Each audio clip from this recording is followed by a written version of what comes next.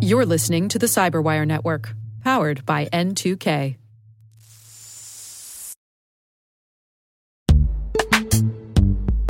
This episode is brought to you by Palo Alto Networks, the leader in cybersecurity. As AI-driven attacks increase, organizations can't afford to have network security that's stuck in the past. Discover how Palo Alto Networks can help you predict what's coming and proactively secure against it with a zero-trust, AI-powered network security platform built to secure whatever, whenever, wherever. To learn more, visit paloaltonetworks.com/network security platform.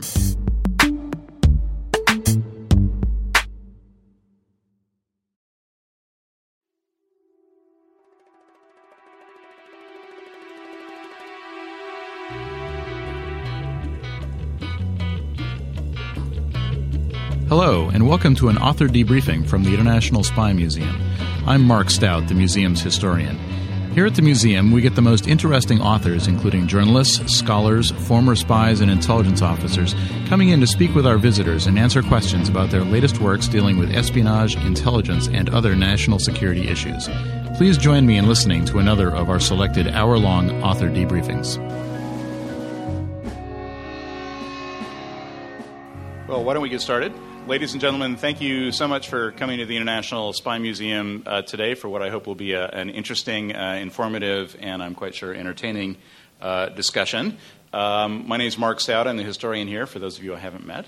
And we are very fortunate today. Can I grab the book here? We are very fortunate today to have with us Stephen Talty.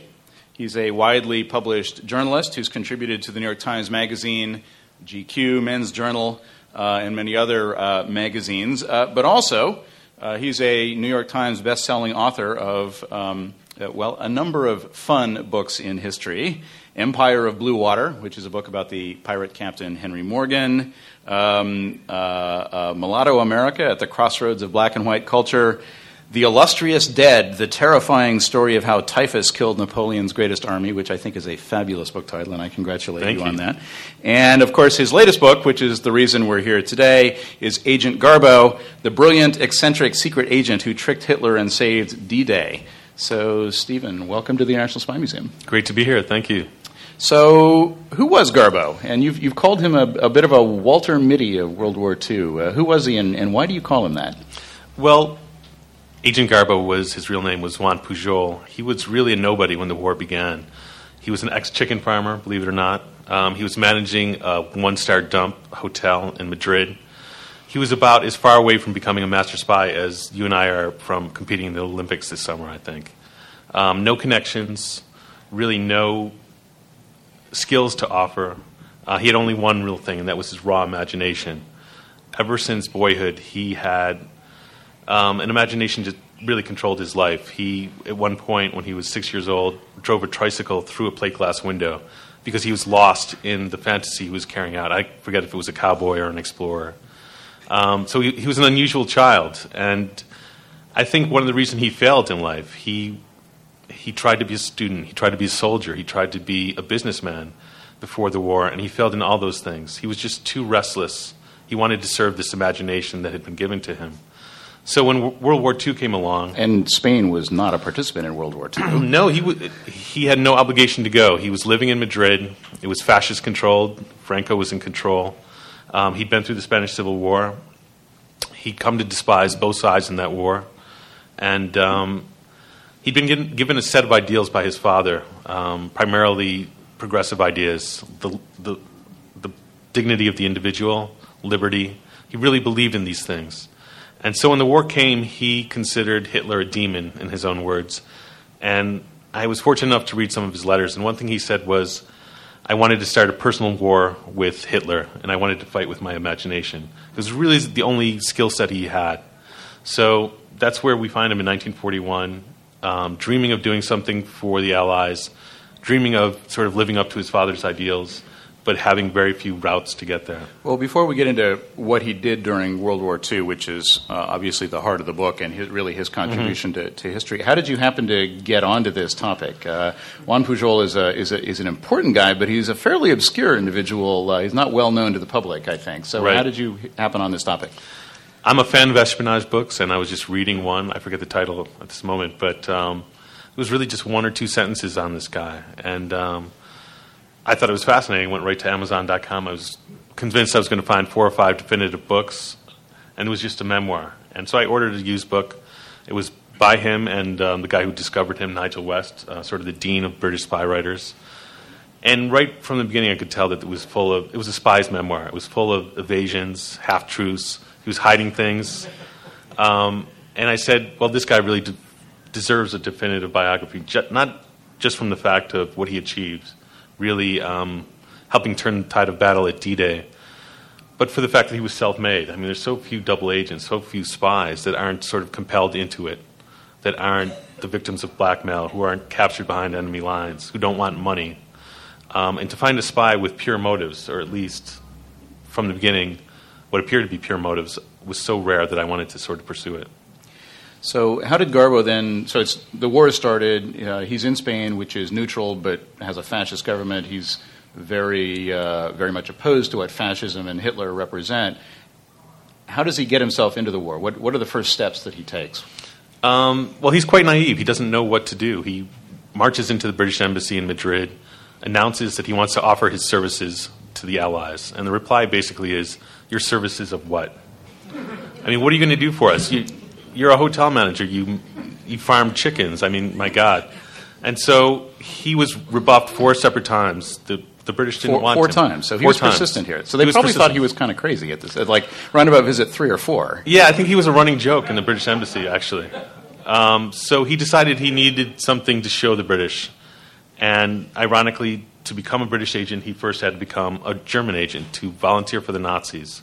So that's what he did. He went to the German embassy, eventually met with a spy runner named Federico who worked for the Abwehr, the German intelligence agency.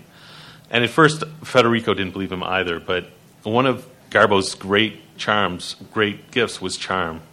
I really believe if he was on Wall Street, he would have gotten Bernie Madoff to invest with him. I mean, if you sat down with him, he had just this ability to get you to believe what he was saying, even if he was just making it up on the spur of the moment.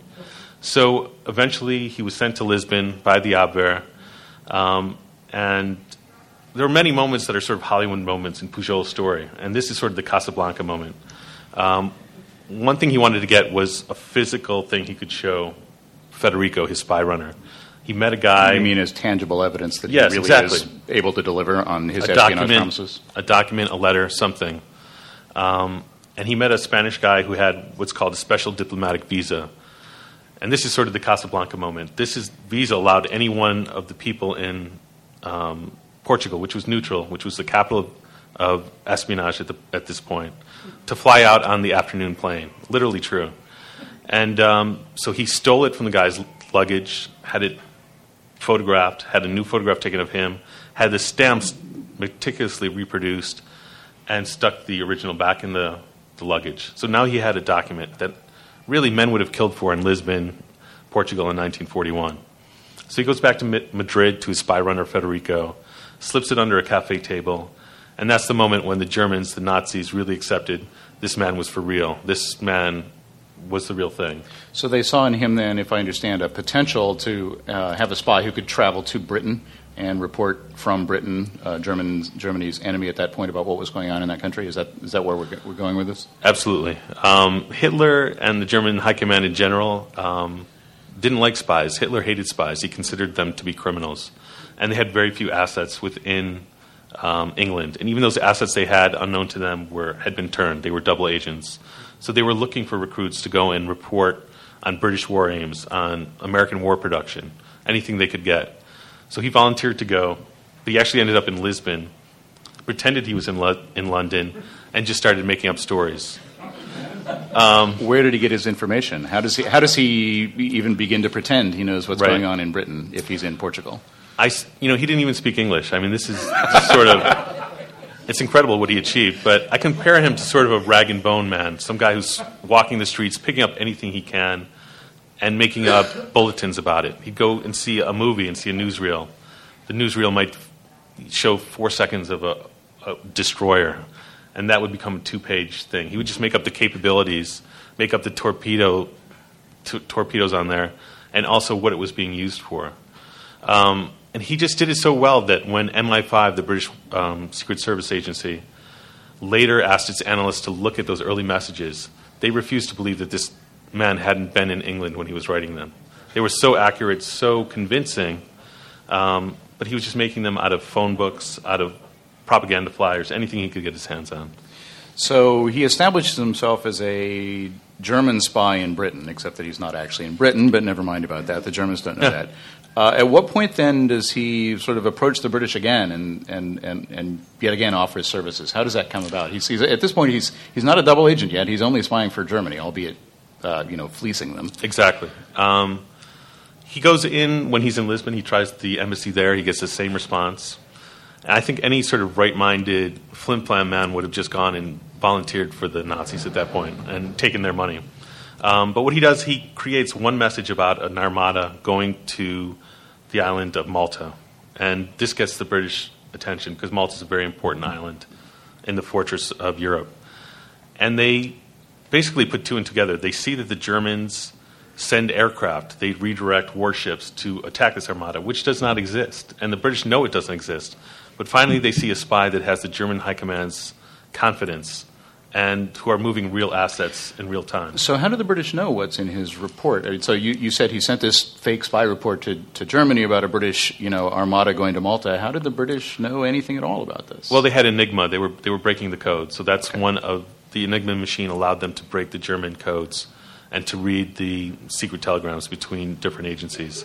And so they read this incredible telegram, saw the German response, which was, we're routing aircraft and we're routing warships. Yeah. And they said, this man has value because it's so hard to get trust from the German High Command. And they eventually put two and two together. They realized that this sort of comical figure who'd been walking into embassies asking to work for them was the same guy who had, in a certain way, the German High Command in their pocket. So they smuggled him into London, and they debriefed him in a house in London, and his career began. So what would you say then was Garbo's sort of first big success? At what point does he start to become actually useful to the British war effort? There's a term in espionage called build-up, at least in World War II in British circles, and that is just getting an agent confidence from the Germans, basically. So they gave him chicken feed. They gave him small bits of military information that was 100% true, and slowly his reputation as an agent within London, within England, began to rise. So you have to pass some real secrets to the Germans to build him up to use him later for the deception. Absolutely. Just going back a little bit, during his debriefing in London, one interesting thing I found was that, the British were not sure that he wasn't a triple agent, that he wasn't coming over, pretending to work for the British and really spying for the Germans. And they asked him, what is your motivation? Why are you doing this? You're from a neutral country. You don't have to be risking your life. And he told them this great story about his brother Joachim, who'd gone to France, had been traveling the country roads, seen the Gestapo pull innocent people out of a farmhouse and shoot them in the back of the head. And Joachim came home, told him the story, and Juan, at that moment, decided, I must do something. I have to volunteer my services. In researching the book, I found that Joaquin had never been out of Spain. He'd never been to France.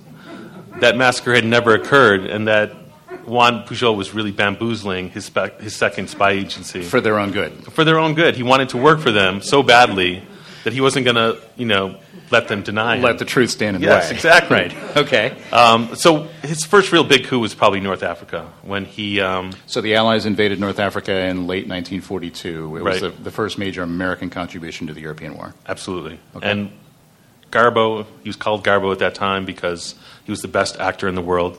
They were very impressed by his skills. And so they gave him the full details of the invasion, where, when, who, and wrote it out in a telegram, sent it to Madrid. And that was a communique that, had it been received in real time, would have changed the course of that invasion. But they planned it so it arrived 2 days late. So it arrives on their desk. Federico and his boss open it, and here in their hands is really, the inside of British war planning. And they're so impressed that from that moment on, he's really just their gold-edged asset. So they overlooked the fact that it came a little too late, or the implication right. of the fact that it came a little too late sort of never occurred to them. Like, he could get this stuff, and next time it'll be on time, was sort of what they were imagining. Well, what they did is send him a radio, and they said, next time, you communicate in real time with us 20 minutes later or 30 minutes later. This is not going to happen again, but obviously you have access to the best information that we're getting. So who was Tommy Harris, and how does he figure into the Garbo story? Well, Tommy Harris is one of the guys who bought that original story about the massacre in France. He was a MI5 agent, half Jewish, a former artist, a real prodigy, a brilliant guy in his own right.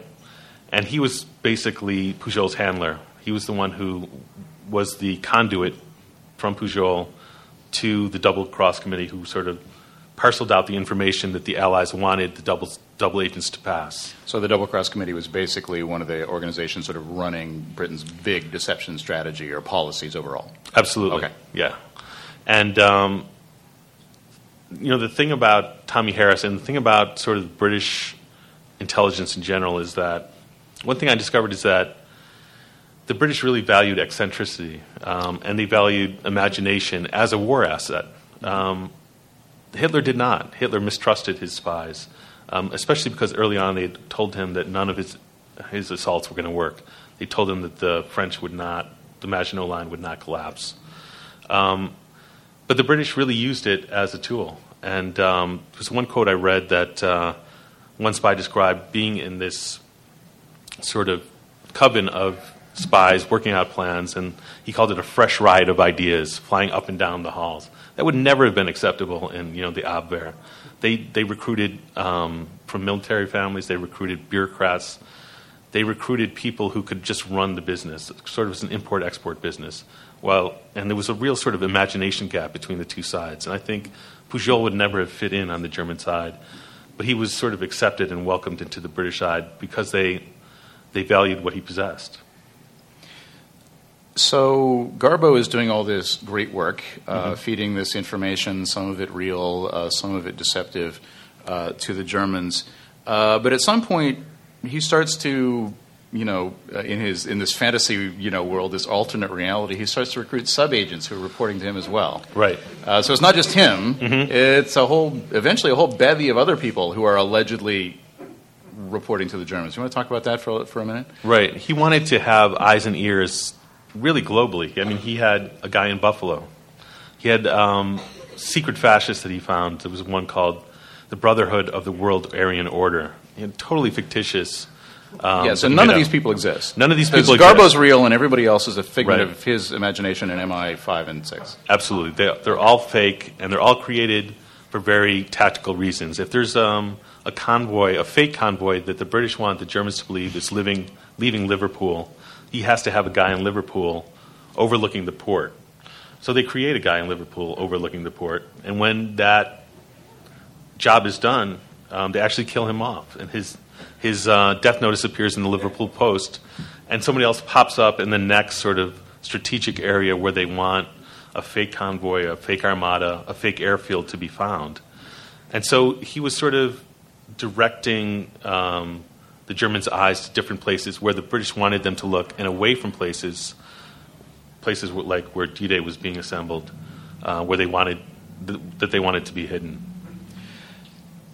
Now, another character here in this story, whom I believe Pujol actually writes completely out of his autobiography, is his wife, Araceli.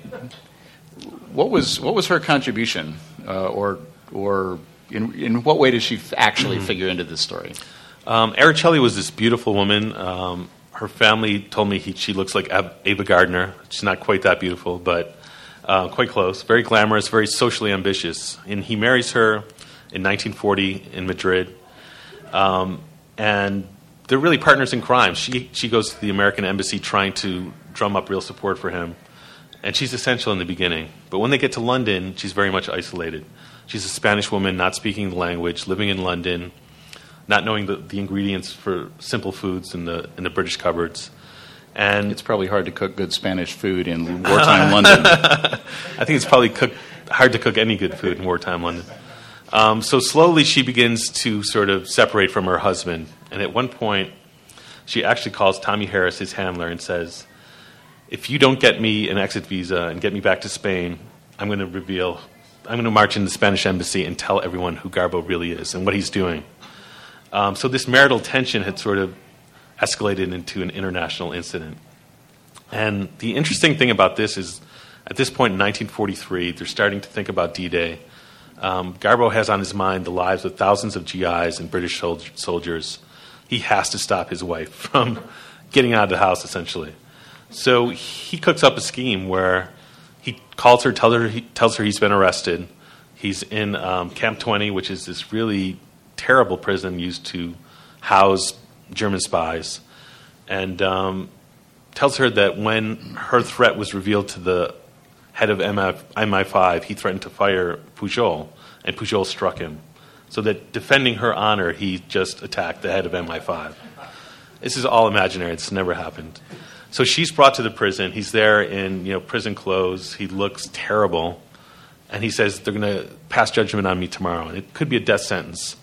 So suddenly Araceli's faced with the reality that her gossip, that her threat has really endangered the life of her husband. And she goes home and attempts suicide in their apartment, even though some people believe it was a fake suicide. They were both sort of actors, both fabulous. Either way, it's right. It's a bad sign about sort of mental health. Yes. But, there is sort of, it's comic tragic. This is something that he felt he needed to do, but he's turning these skills, these inborn skills that he has, against his own wife. Well, the thing that really strikes me about this is the Garbo you portray up to this point is a guy who's, he's got the good of humanity in his heart. He's you might almost say sort of a playful individual. I sort of get the sense, and yet he does this thing which, frankly, is incredibly cruel. Yes. To his wife. How do you reconcile that, or what does that tell us about Garbo? I think the old cliche about spies being able to compartmentalize their lives. Compartmentalize. Thank you. Is true in Garbo's case. He was able to do this very ruthless thing to his own wife because she was attacking something that he believed in so strongly. And there are records. The head of counterintelligence for MI5 saw him hours after this had gone down and said he appears to be depressed.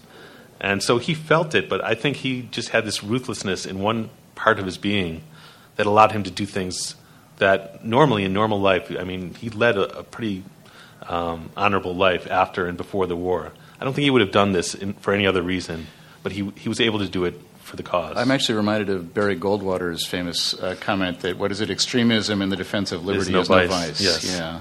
Yes, he felt that way, absolutely. So you referred to D-Day here, and we'll get to that in just a moment, which is really where I think the big payoff comes for Garbo. But do you get the sense that the British were all along playing the really long game with this guy? He started working for the Brits in what, 1940, 41? 41. 41. Right. D-Day is until mid-1944. Did they sort of have in mind all along that this is somebody who could really be a truly strategic war-winning asset? Or were they kind of more making it up as they went along? Well, I compare... The double-cross system has been given many comparisons. Some people have compared it to an orchestra, that there's the first violins, there's the second violins, there's the trombones, and they're all playing the same theme together to get the song across. I think it's more accurate to call it close to the Hollywood studio system, the classic studio system. They thought in terms of long-term narratives. They had actual writers who worked these things out over months and years. They had a props department. They had a lighting department. They had... In Planned Bodyguard, they had fake warships, they had fake airfields. So they were really projecting a whole alternate reality. And I think from 1941 to 1943, they had a handful of double agents, people like Tate and Brutus.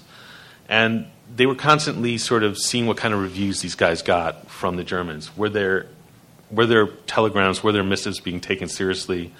Were the Germans actually acting on this intelligence? So they were playing a long game, but they were also testing their own agents to see who was good enough to carry D-Day. And when it came down to it, it was really Garbo and Brutus, with a little help from Tate, who had sort of made the cut. These guys were the stars. These guys were the face of the operation.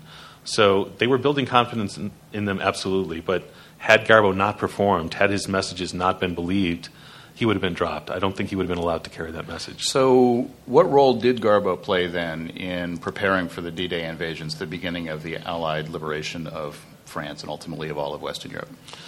Essentially, part of Operation Fortitude was they had this audacious idea that They were going to disguise the Normandy invasion by creating a fake million-man army that was going to be headquartered in Dover that was aimed at Calais, and that this was going to be an alternate story to pass to the Germans. That our main effort then will go in the Pas-de-Calais Right. area. That the main invasion is coming at Calais, and that Normandy is a feint. Normandy is a fake attack to draw your reserves down, to get those panzer divisions moving towards the wrong area. And Garbo was really the point of the spear in passing that message. He passed the order of battle, which divisions were in which city along the eastern and southeastern coast of England. And he gradually built up an idea in the German mind that this huge army was there waiting in reserve, waiting for the Normandy invasion to take place, waiting for the Germans to react, and then they were going to go into Calais. So he was essentially selling the vision of this secret force. So how successful were these deception efforts of which he was the leading component? They were incredibly successful. I mean, in January 1944, Eisenhower went to Noel Wild, who was the head of the deception operations that commanded Garbo, and said, just give me 48 hours without the German 15th Army on my neck. 48 hours was sort of the standard of success. I think a lot of people, casual observers of World War II, think that D-Day was over on June 7th, that once we had made those beaches, once we had gotten the first troops on, that the battle was essentially over, and that's very much not true. Eisenhower was just as worried about the days afterward, about resupplying, about pushing up towards Caen, and about the German counterattack. So it was really Garbo's job to keep those panzer divisions, to keep those troops who were being held in France, around Calais, being held in Belgium for the real D-Day, to hold them in their places, to sort of cement their tracks where they were. So the deception actually continued for days. It went on for weeks after. and months. I mean, those troops, they kept waiting for that million-man army. They kept looking for the insignia that that Garbo told them was coming. Once you see these divisions showing up, you're going to know that this is the First Army, FUSAG, and you have to wait for those divisions, for those regiments before you attack, before you counterattack. So what was Garbo's role then in the remaining months of the war? I mean, the war actually dragged on until early May of 1945. He did a few things. The main thing that he did was that one of Hitler's sort of last scaps was the V-1 and the V-2 rocket weapons. And German intelligence wanted him to be a spotter for those rockets that were pounding London, and that the Germans really saw as kind of a miracle weapon. They wanted him to report where they were striking so that they could better plan, better engineer, and direct the bombs towards central London to get the maximum of casualties, basically. And so he was delaying, he was misreporting, and he was trying to draw those rockets away from the center of London. And he was it wasn't a major effort of his, but he was mostly successful in that. So the war ends, and I've heard stories, at any rate, that Garbo, not real long after the war, actually faked his own death so that he could disappear into the ether. Is this true? It is true. His sort of last caper was his own disappearance. It came in 1948. He'd had some inquiries from people in Spain of some of the people he worked with in German intelligence trying to track him down. And so he was potentially in fear of his life. He was afraid of Nazi reprisals. He was through the end of his life, really. And that's one of the reasons he moved, after the war, he moves to Venezuela, becomes a farmer again, fails at that. It starts all over again. His real life starts. And the marriage breaks up. Araceli goes back to Spain with his 3 children. And he really paid a high price for the work he did. I mean, I think that marriage probably would have survived without the obsession he had with Garbo. So he's in Venezuela. He's afraid of these Nazi reprisals, and he calls Tommy Harris and tells him, please spread the rumor that I was killed in Mozambique, that I died in Mozambique of malaria in 1948. And that really sort of held. People did not think about Garbo, did not bring up the name, and his real identity wasn't discovered really until about 1984. So I understand then that in his later decades of life he was estranged from his family, which perhaps is not surprising in the case of Araceli at any rate. But you found at least some of his family members, I understand, and spoke with them, and they helped in the preparation of this book. Do you want to talk a little bit about how you found them, and also just sort of about what happened to the Pujol or the Garbo family in Sure. the 40 years after World War II? Araceli, then we'll go to questions. Okay. Araceli moved back to Madrid. As I said, she was very ambitious. She eventually married an American named Chrysler. He was the former body double for Rudolph Valentino. And he'd become an This is just the entrepreneur. story that keeps giving. I know. It does. There's more, believe me. Okay. So they get married, and they eventually open the Chrysler Gallery, which still exists in Madrid, and it's run by Pujol's son. And it's just one of the great sort of post-war art galleries in Europe and Spain. And so she has all her dreams come true. She has wealth and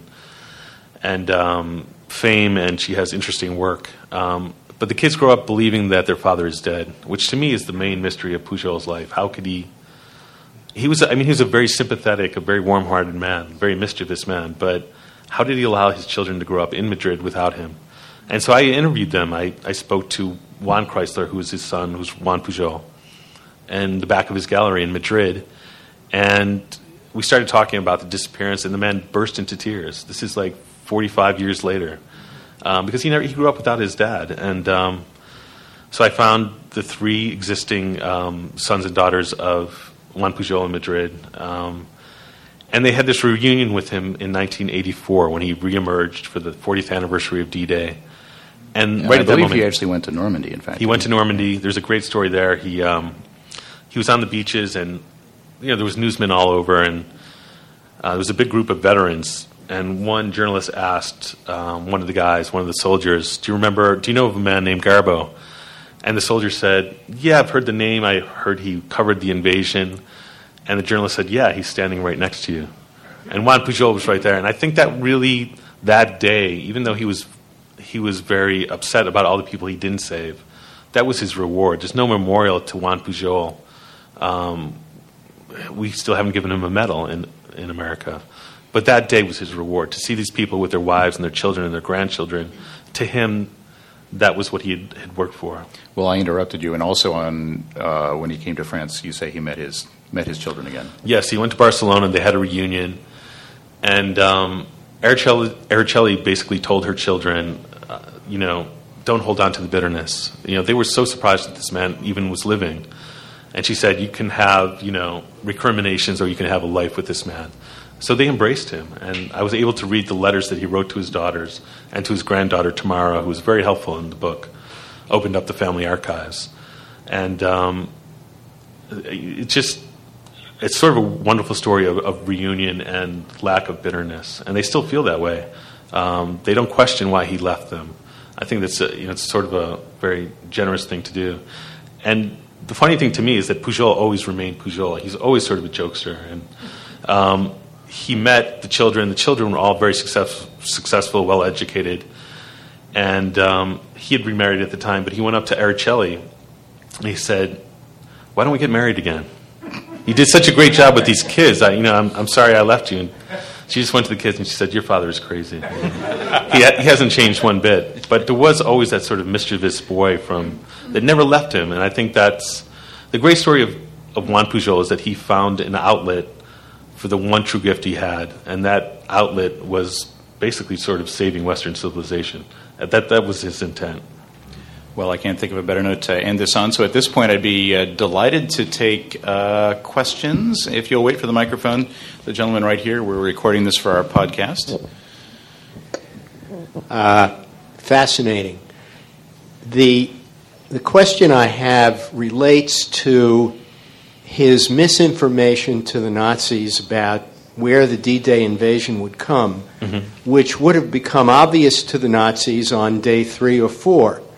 So how is he able to continue to remain in their confidence to the end of the wars, especially with, you mentioned, misinformation on the V-2 rockets? How did he explain away, if he did, the fact that his reporting on D-Day was wrong and maybe V-2? Didn't they put 2 and 2 together? Well, essentially, he'd created regiments and divisions that didn't exist as part of this million-man army. He said, you're going to see, as part of this feint at Normandy, you're going to see certain divisions, but the real ones, which are completely imaginary, are still at Dover. So when the invasion came, this was all planned out, of course. none of the divisions that he said were at Dover appeared on those beaches when they studied the dead, when they got reports about the insignia on the arm. None of those people showed up at Normandy. So he could still create the illusion that there was still these million men. I mean, the Luftwaffe did not have good reconnaissance at this point. They couldn't really fly over and sort of check who was remaining in the eastern shore of England. So all these divisions that were running through Normandy, he kept saying this really audacious idea that you're not seeing what you're seeing. What you're seeing is an attempt by the Allies to fool you into bringing those reserves down. And as large as that army is at Normandy, there's an even larger one at getting ready at Dover to come and crush you should you make that move down.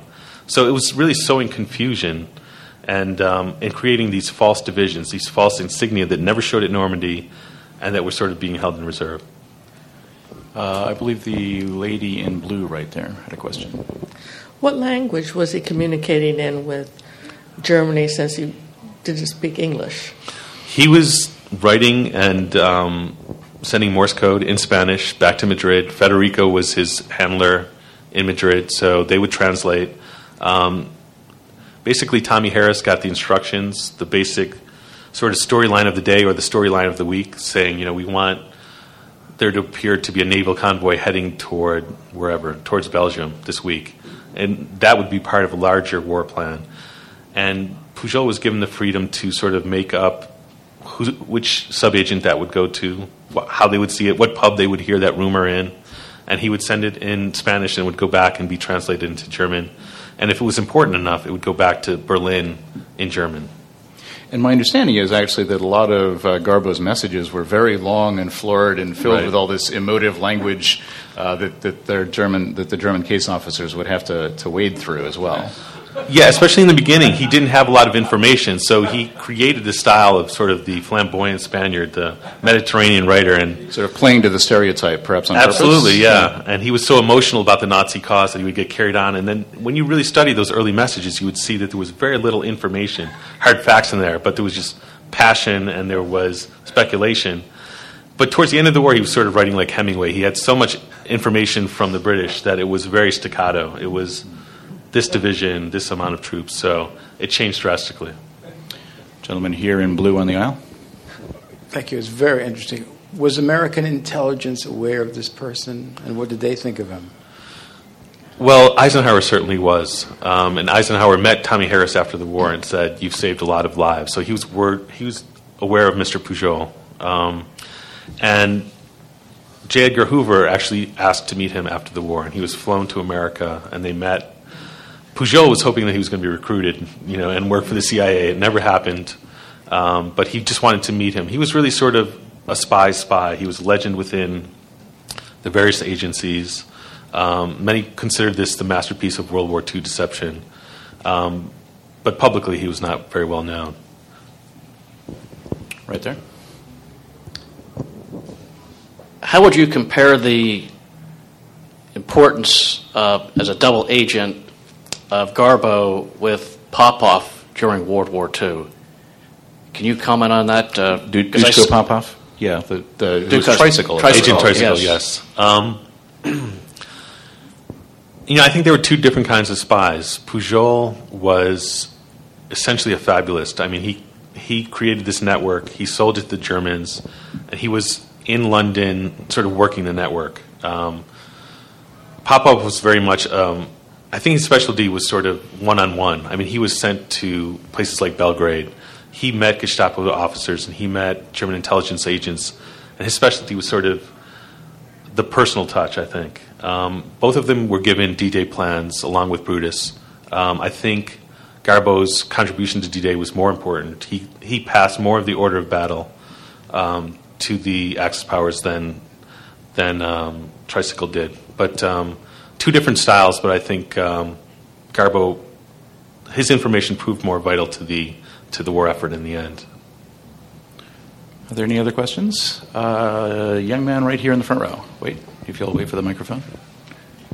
After Garbo went into hiding, where did he went exactly? He lived in Caracas, Venezuela for a long time. He worked as a translator for Shell Oil. translating Spanish to English and also helping the Shell workers speak in Spanish. He opened a little gift shop with his wife. He started a couple of businesses that failed. I spoke to Juan Chrysler, his son. He said, my father was the worst businessman I've ever heard of.